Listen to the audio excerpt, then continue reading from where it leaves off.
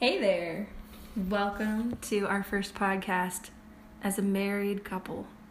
Today we're going to talk about anything we want to.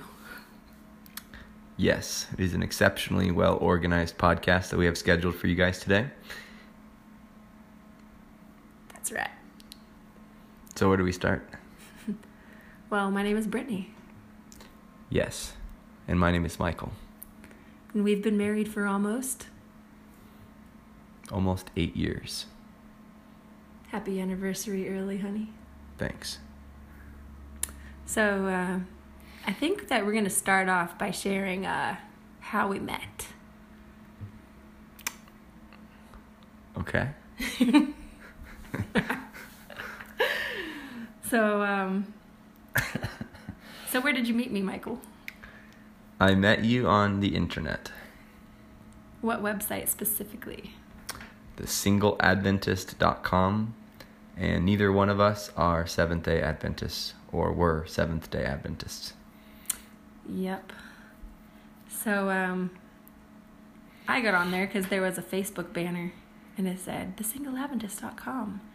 And I had some pretty funny reasons to get on there and do it, which was, I won't get into at the moment, but why did you get on there, Michael? Were you looking for someone? I had a friend who was in his late 60s that was looking to get married, and he was always on thesingleadventist.com. Because he was an Adventist. He was an Adventist, and he was really hoping to find a wife. And he told me, he's like, you're 19, you should look and see if, you should be looking for a wife as well. And anyway, so he kind of put that idea in my mind, and then later on I made an account, and yeah, and then I saw your profile, and I said hi to you. I think that's all I said, like, hi, how are you doing? And I was like, pretty good, how are you? Actually, you're like, good, I just, there's like 9 inches of snow, and then I just bought snow boots. Something like that, I think, was your response. Probably. Something along those lines. Yeah, and then I was like, cool. And then I called you classy because I was really impressed with your bio. Which at that point, I was trying to delete my account twice. And they had no option to delete it. And so because they wouldn't delete it, I put everything that I believed on there. At least I thought at the time. And and so when he said that he thought that it was classy or whatever, the only people that ever called me classy were a couple old men. And I was like, oh, okay. So if you think that the things that I want in life and marriage are classy, then you must share some of the same values. So that was a question I asked him. So you share these values or something? And and truthfully, I was very new to sharing those values because we came from pretty opposite spectrums of the world. You were homeschooled and sheltered, and I was public schooled, and even within public school I was incredibly unsheltered. Like, I had access to everything very young and knew everything that I didn't have any business knowing very young, but had just recently come to know that there was a God, radically changed, and within a very short period of time had come to many of the same convictions that you had described in your bio, such as like homeschooling, and just not like putting I think you said soggy towel on family time, which, if we're honest, being married now for 8 years, we're not quite to that point where we don't have a soggy towel on family time. Right. We definitely have room to improve. That's for sure. On that particular issue. Yep. So anyways, but long story short, we got on the phone and we talked for like 5 hours a night for 5 months, and then we got married. Yep. And now we're living happily ever after. Yep. It's had its ups and downs, of course, but we both had our signs from God that we were supposed to marry each other, and we were pretty convinced, which is why we went that route. True. It brought us cross country to each other. Yeah, so. And we're not, I wouldn't say we're sign people either that are just like, oh, God told me to do this, or God told me to date eat 4 eggs this morning for breakfast. Like, there's only been like a handful of times in my whole life that I felt specifically directed divinely. And this was one of those times. And this was one of the most profound ones. Definitely like the second most profound one, right behind the encounter where I just got radically in touch and experienced the presence of the Heavenly Father for the first time. So, so what has marriage been like over the past 8 years? Challenging. We both have our idiosyncrasies, and hey, speak for yourself. That's what I said, both. I'm kidding. And I think that you've struggled a little bit with the confidence to walk out your calling, and I've been confident that you could all along. And so that's what I hope to see you grow in this coming year of marriage. Mm-hmm. Well, you say walk out my calling, and I found, when we imagine the life that we want to live, and in my case, wanting to do ministry and things like that, when I imagine a life filled with those things, not many times do I consider all of the financial obligations and, things that I have to worry about, or I have to, I'm responsible for, having a wife and 5 children. And it's oftentimes tough, especially running a business and things like that. I've been surprised at how much energy that takes from me and how much time that takes from me. Yeah. And, but as you know, we have been working toward trying to simplify and get to where we don't have, so much overhead, right? We want to own our land outright, own our house outright, things like that. Yeah, and live along the way too, because we don't want to just like zone out and not focus on anything important and just work for 4 years. That's not good either. Yeah. So be goal oriented and have our priorities straight. Yeah. So, but just like Paul said, when he talks about the one who's not married, their attention is toward the Lord, and then the one who's married, his attention is toward his family. And I really feel that. And as a husband, and the entrepreneur route really is good, but it also takes a lot from you. It requires a lot, because you have to like build all these skills that get like burnt into your character for you to really be successful. Mm-hmm. So what areas do you think we have to grow in our marriage in this coming anniversary year? 8, the number of... What is 8? Didn't you say that was the number of completion? I think 7's the number of completion. I think 8's 8 like the new beginning or Ooh, something. new beginnings. You're funny. So... new beginnings. Yeah. So no, I don't know. I'm looking forward to the next season of life. I mean, for me, my dream is to have a life where we're more connected and with things like our food, like growing our own food, spending time as a family, working on the land, and kind of simultaneously spending quality time together as we also, work together and just bond kind of through those things. But then also make time for ministry stuff. And I want to do ministry where we're reaching out individually, discipling people, meeting with them, things like that. But I also would love to do some mass stuff where we're really reaching people through the marketing means that we have available to us today. Mm-hmm. And, because the world is really hurting, and it's getting told and taught a lot of stuff that isn't going to work out for them the way that they hope that it will. Mm-hmm. So what are some of your passions, like as far as like messages that you regularly feel called to share? Like, who's your people group that you regularly reach out to and all that jazz? Well, I mean, I can think of a lot of people groups that need to hear certain things, and I personally like a lot of times will like reaching out to younger guys that are late teens, early 20s, things like that, with a message of, like sexual purity, believing that scriptural foundations of relationships are truly the best way to go for long-lasting, healthy, meaningful relationships, stable families, just all the things that we know make sense to add up to like what we want for ourselves.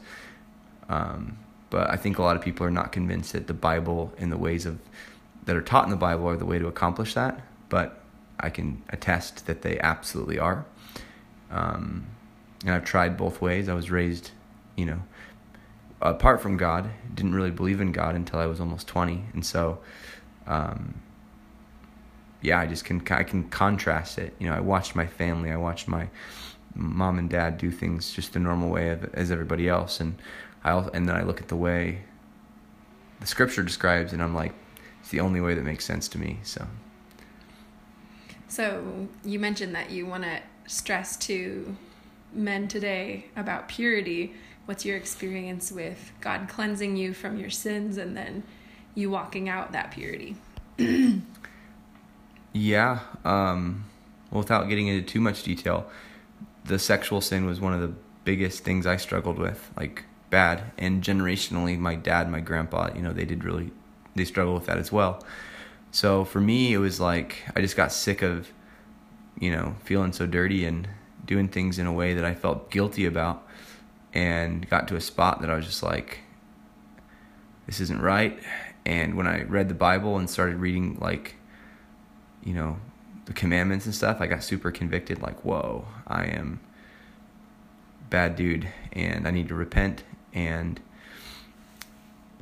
yeah, I don't know, it's like one of my greatest feats or accomplishments that I've been able to break a lot of those things, like, pornography addiction, things like that, and not once go back to it in almost 9 years. So I'm really proud of that, because my upbringing and stuff shouldn't have equated to a stable, healthy life, which is definitely what we are able to walk in nowadays. Ton of stability, ton of we trust each other. Yeah, we do. And yeah, I don't know, it's just I just know that's the right way. And you don't really get the strength by yourself. Like you were like you said, radically saved, and God cleansed you and made those sins that you used to do totally unappealing. Like you see the fruit of it and it's not worth it to you, and you tell yourself that all the time. Yeah. Well, I definitely think it's a combo of things. I think that we have a choice to bear witness to the truth, or we have a choice to bear witness to what's false, and then keep doing the things that feel good to us right now, temporarily. And I definitely think there's an effort on our part. I don't think we just go, Father, cleanse me of this, and then he just does everything. I think we actually have to want it super, super bad, and that we have to be willing to fight for it. And I just remember, the fight of that particular sin was very hard, and there was times that I thought, there's no way I can make it. But yeah, I would definitely say through his grace and mercy and just refining me through his word and through his spirit, just definitely made the difference in being able to come out of that stuff and then stay clean in it, where 9 years now, and just not ever wanted to go back. It's like they say, when you want to start a new habit, you have to change your way of thinking and your beliefs about stuff. Like you have to fundamentally change your way of looking at something, and that was definitely done. And that was that has to be done for someone to get healed up of those types of things. We have to really believe his word, and believe that intimacy is not just this super just fleshly simple thing. It's it's a deeper, more meaningful thing. I mean, life is created through it. Marriage covenants are entered into through it. It's very important stuff. Aww. I'm glad I get to share that with you. Making me blush. Good thing this is just audio, not video. Okay, so what do you wanna talk about now? We're 15 minutes into this. So. Yep. Okay. Well, why don't we take it in How about we talk about some current events at this point in our life? What have you been reading on the news lately? Yeah, it seems like the biggest deal right now is our First Amendment. The freedom of speech is under attack, and it really seems that social media and stuff is purging folks that they don't want on there and calling it hate.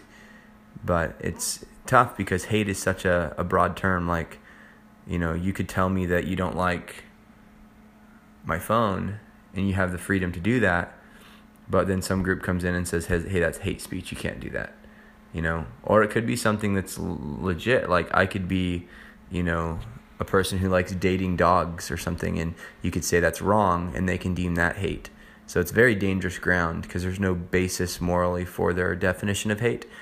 And so I think we're watching the beginning of the end if there's not intervention of the First Amendment. If the First Amendment goes, everything else goes. So yeah, it's crazy because I remember, like I told you earlier today, like I remember when I was little, I would be watching all these prophecy type shows, like on TBN and stuff, and they would be talking about signs to look for when we're really getting close to the end times. And there would be wars and rumors of wars. There would be, soon we would not be able to buy or sell. And we're really getting to that point. Can you describe some of the situations we're in right now with buying and selling? Yeah, the buying and selling one's really interesting because I think up until, no time in history has there ever been a way to centralize, or has payments been centralized the way they are now through electronics?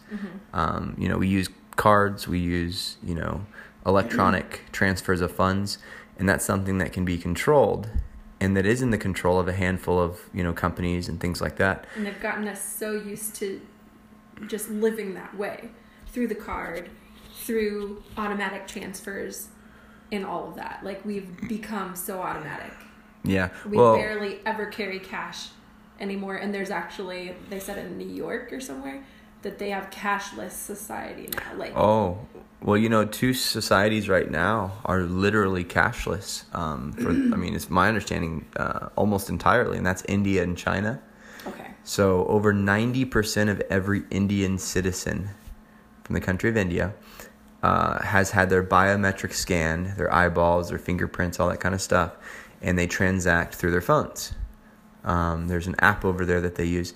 And I honestly think that's a rollout that they want everywhere. Yes. But then I see this other trend that's very interesting, right? Because you have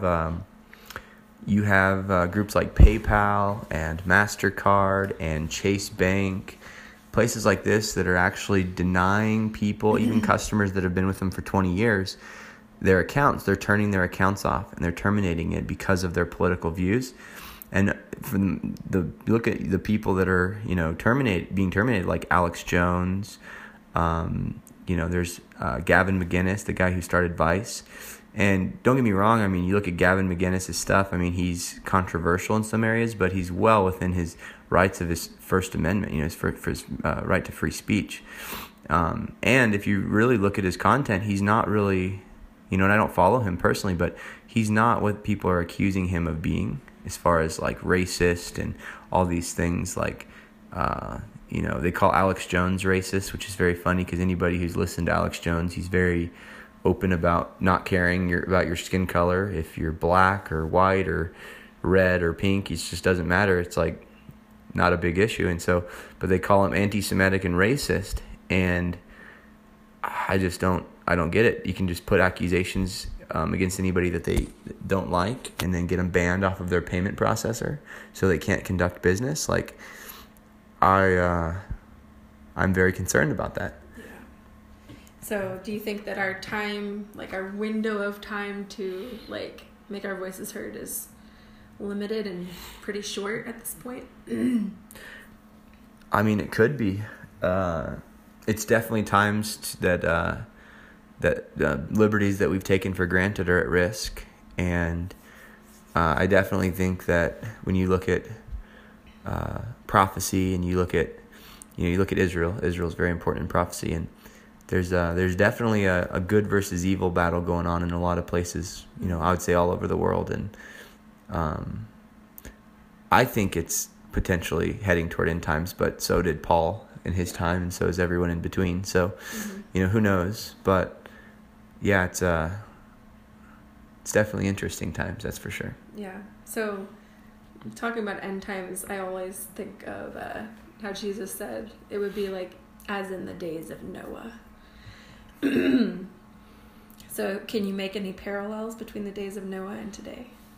Well, a couple things I think of is talks about how they were marrying and giving in marriage, and my understanding is that statement is kind of like that they were carrying on with normal life, and then all of a sudden everything changed. Do you know much about like Sodom and Gomorrah? That was a big deal too. Like they had fire and brimstone and all this stuff falling down on them. And that's another thing I think of. Well, when Jesus said that, like, his return will be like a thief in the night, the idea is that you're really not ready. You're not prepared. I mean, we're called to be ready. We're called to be prepared, things like that. But we're not. It's at a time that you're not totally expecting it, and it just happens. And so yeah, but it's but there's obviously, like Jesus was saying, pray that your flight, like you will have to take flight, like you have to get away from danger, like it's impending danger, like you are being targeted. He said pray that it won't be on the Sabbath, pray that you won't be in winter, in the winter, or that you'll be pregnant or nursing a baby, because that could be something that would slow you down.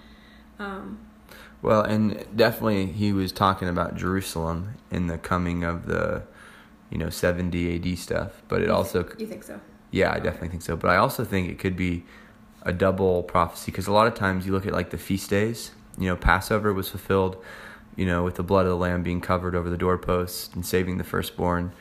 But then it was also fulfilled when Jesus died on Passover, him being the Passover lamb.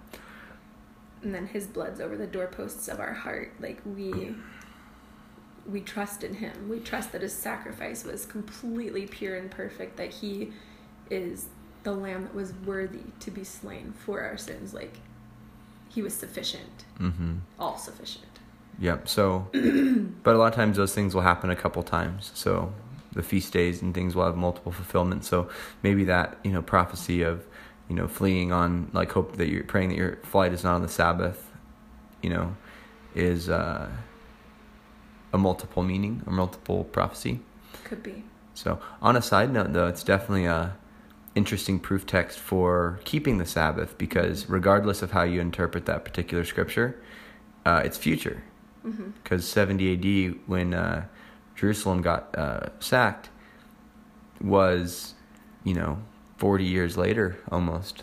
So whether he's talking about then or whether he's talking about 2,000 years later, either way, he was expecting them to be keeping Sabbath. That's cool. So, but yeah, it's an interesting thing. I think that a lot of people nowadays, because of the internet and the ability to research a little bit easier, a lot of people are getting curious about Sabbath and the feast days, and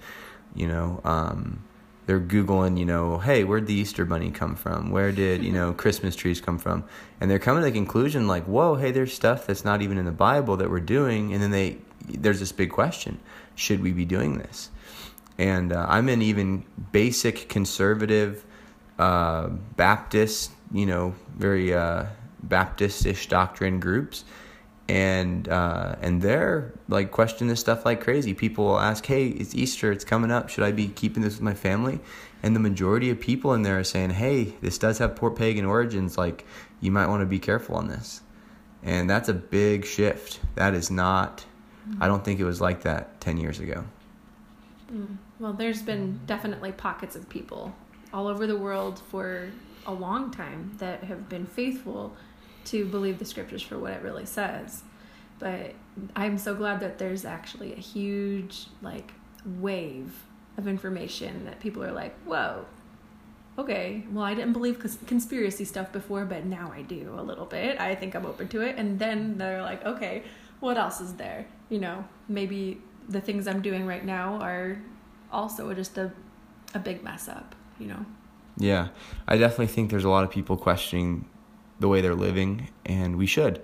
We should really test the things of our lives and really realize that we're empowered to choose if we want to continue in things or not. Mm-hmm. And for us, I took great joy in getting to say, hey, my father and mother taught me, to keep Christmas and Easter. Let's just say an example. And if anyone listening to this keeps that, I'm not dogging on you or trying to, beat you up for keeping it. You've got to research this stuff and decide for your own family if this is something that you want to raise your kids in. But for me, I got excited. I was like, hey, this is not in the Bible. This is not, anything that is adhered to by our forefathers. This is I'm talking our scriptural forefathers. This is something that came through, I believe. Babylonian roots, and it can be traced to that. I said I believe, but it really can be traced to that. Pagan Babylonian. Yeah. So, I don't want to be dogmatic on this. I know a lot of people get offended when these topics are brought up, but I would just encourage people, hey, if you care, first of all, that's the big thing. If you care enough, look into it and realize, hey, you do have the power to say, hey, family, guess what? We're going to go a different direction.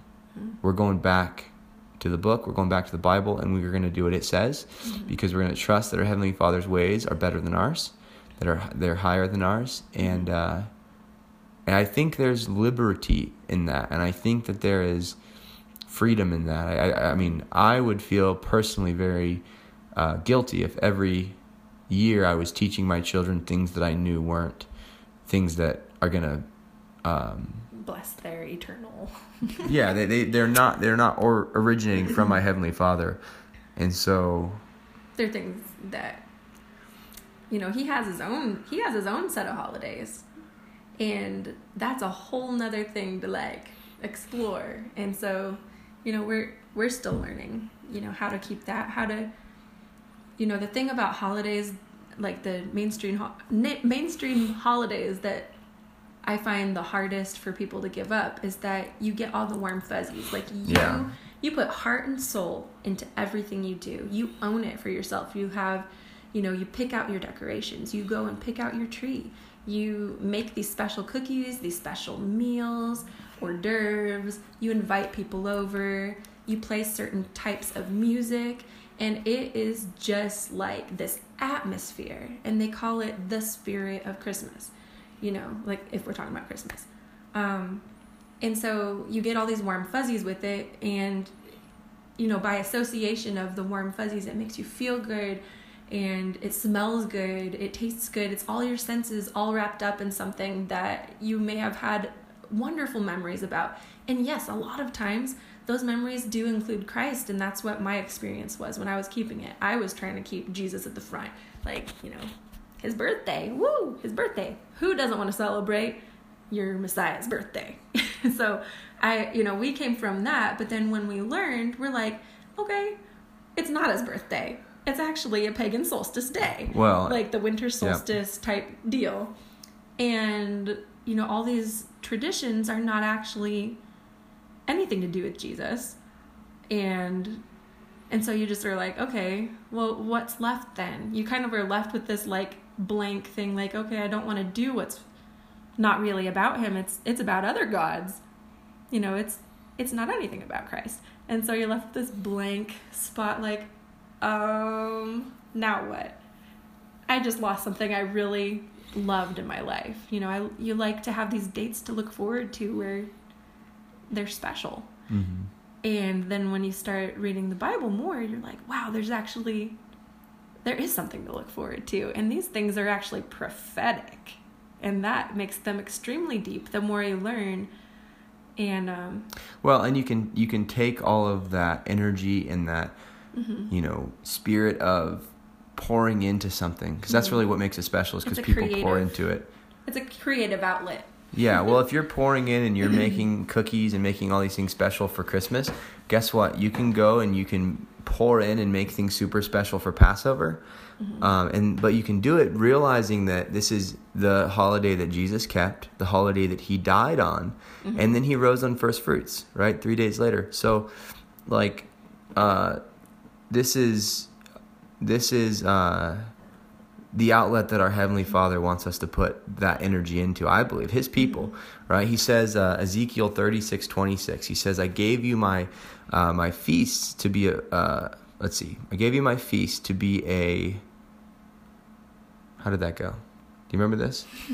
To be a sign. There it is. Oh, to be that's what it was. The word feast was throwing me off. I gave you my Sabbaths to be a sign between you and I, that you'd know that I'm your God and you're my people.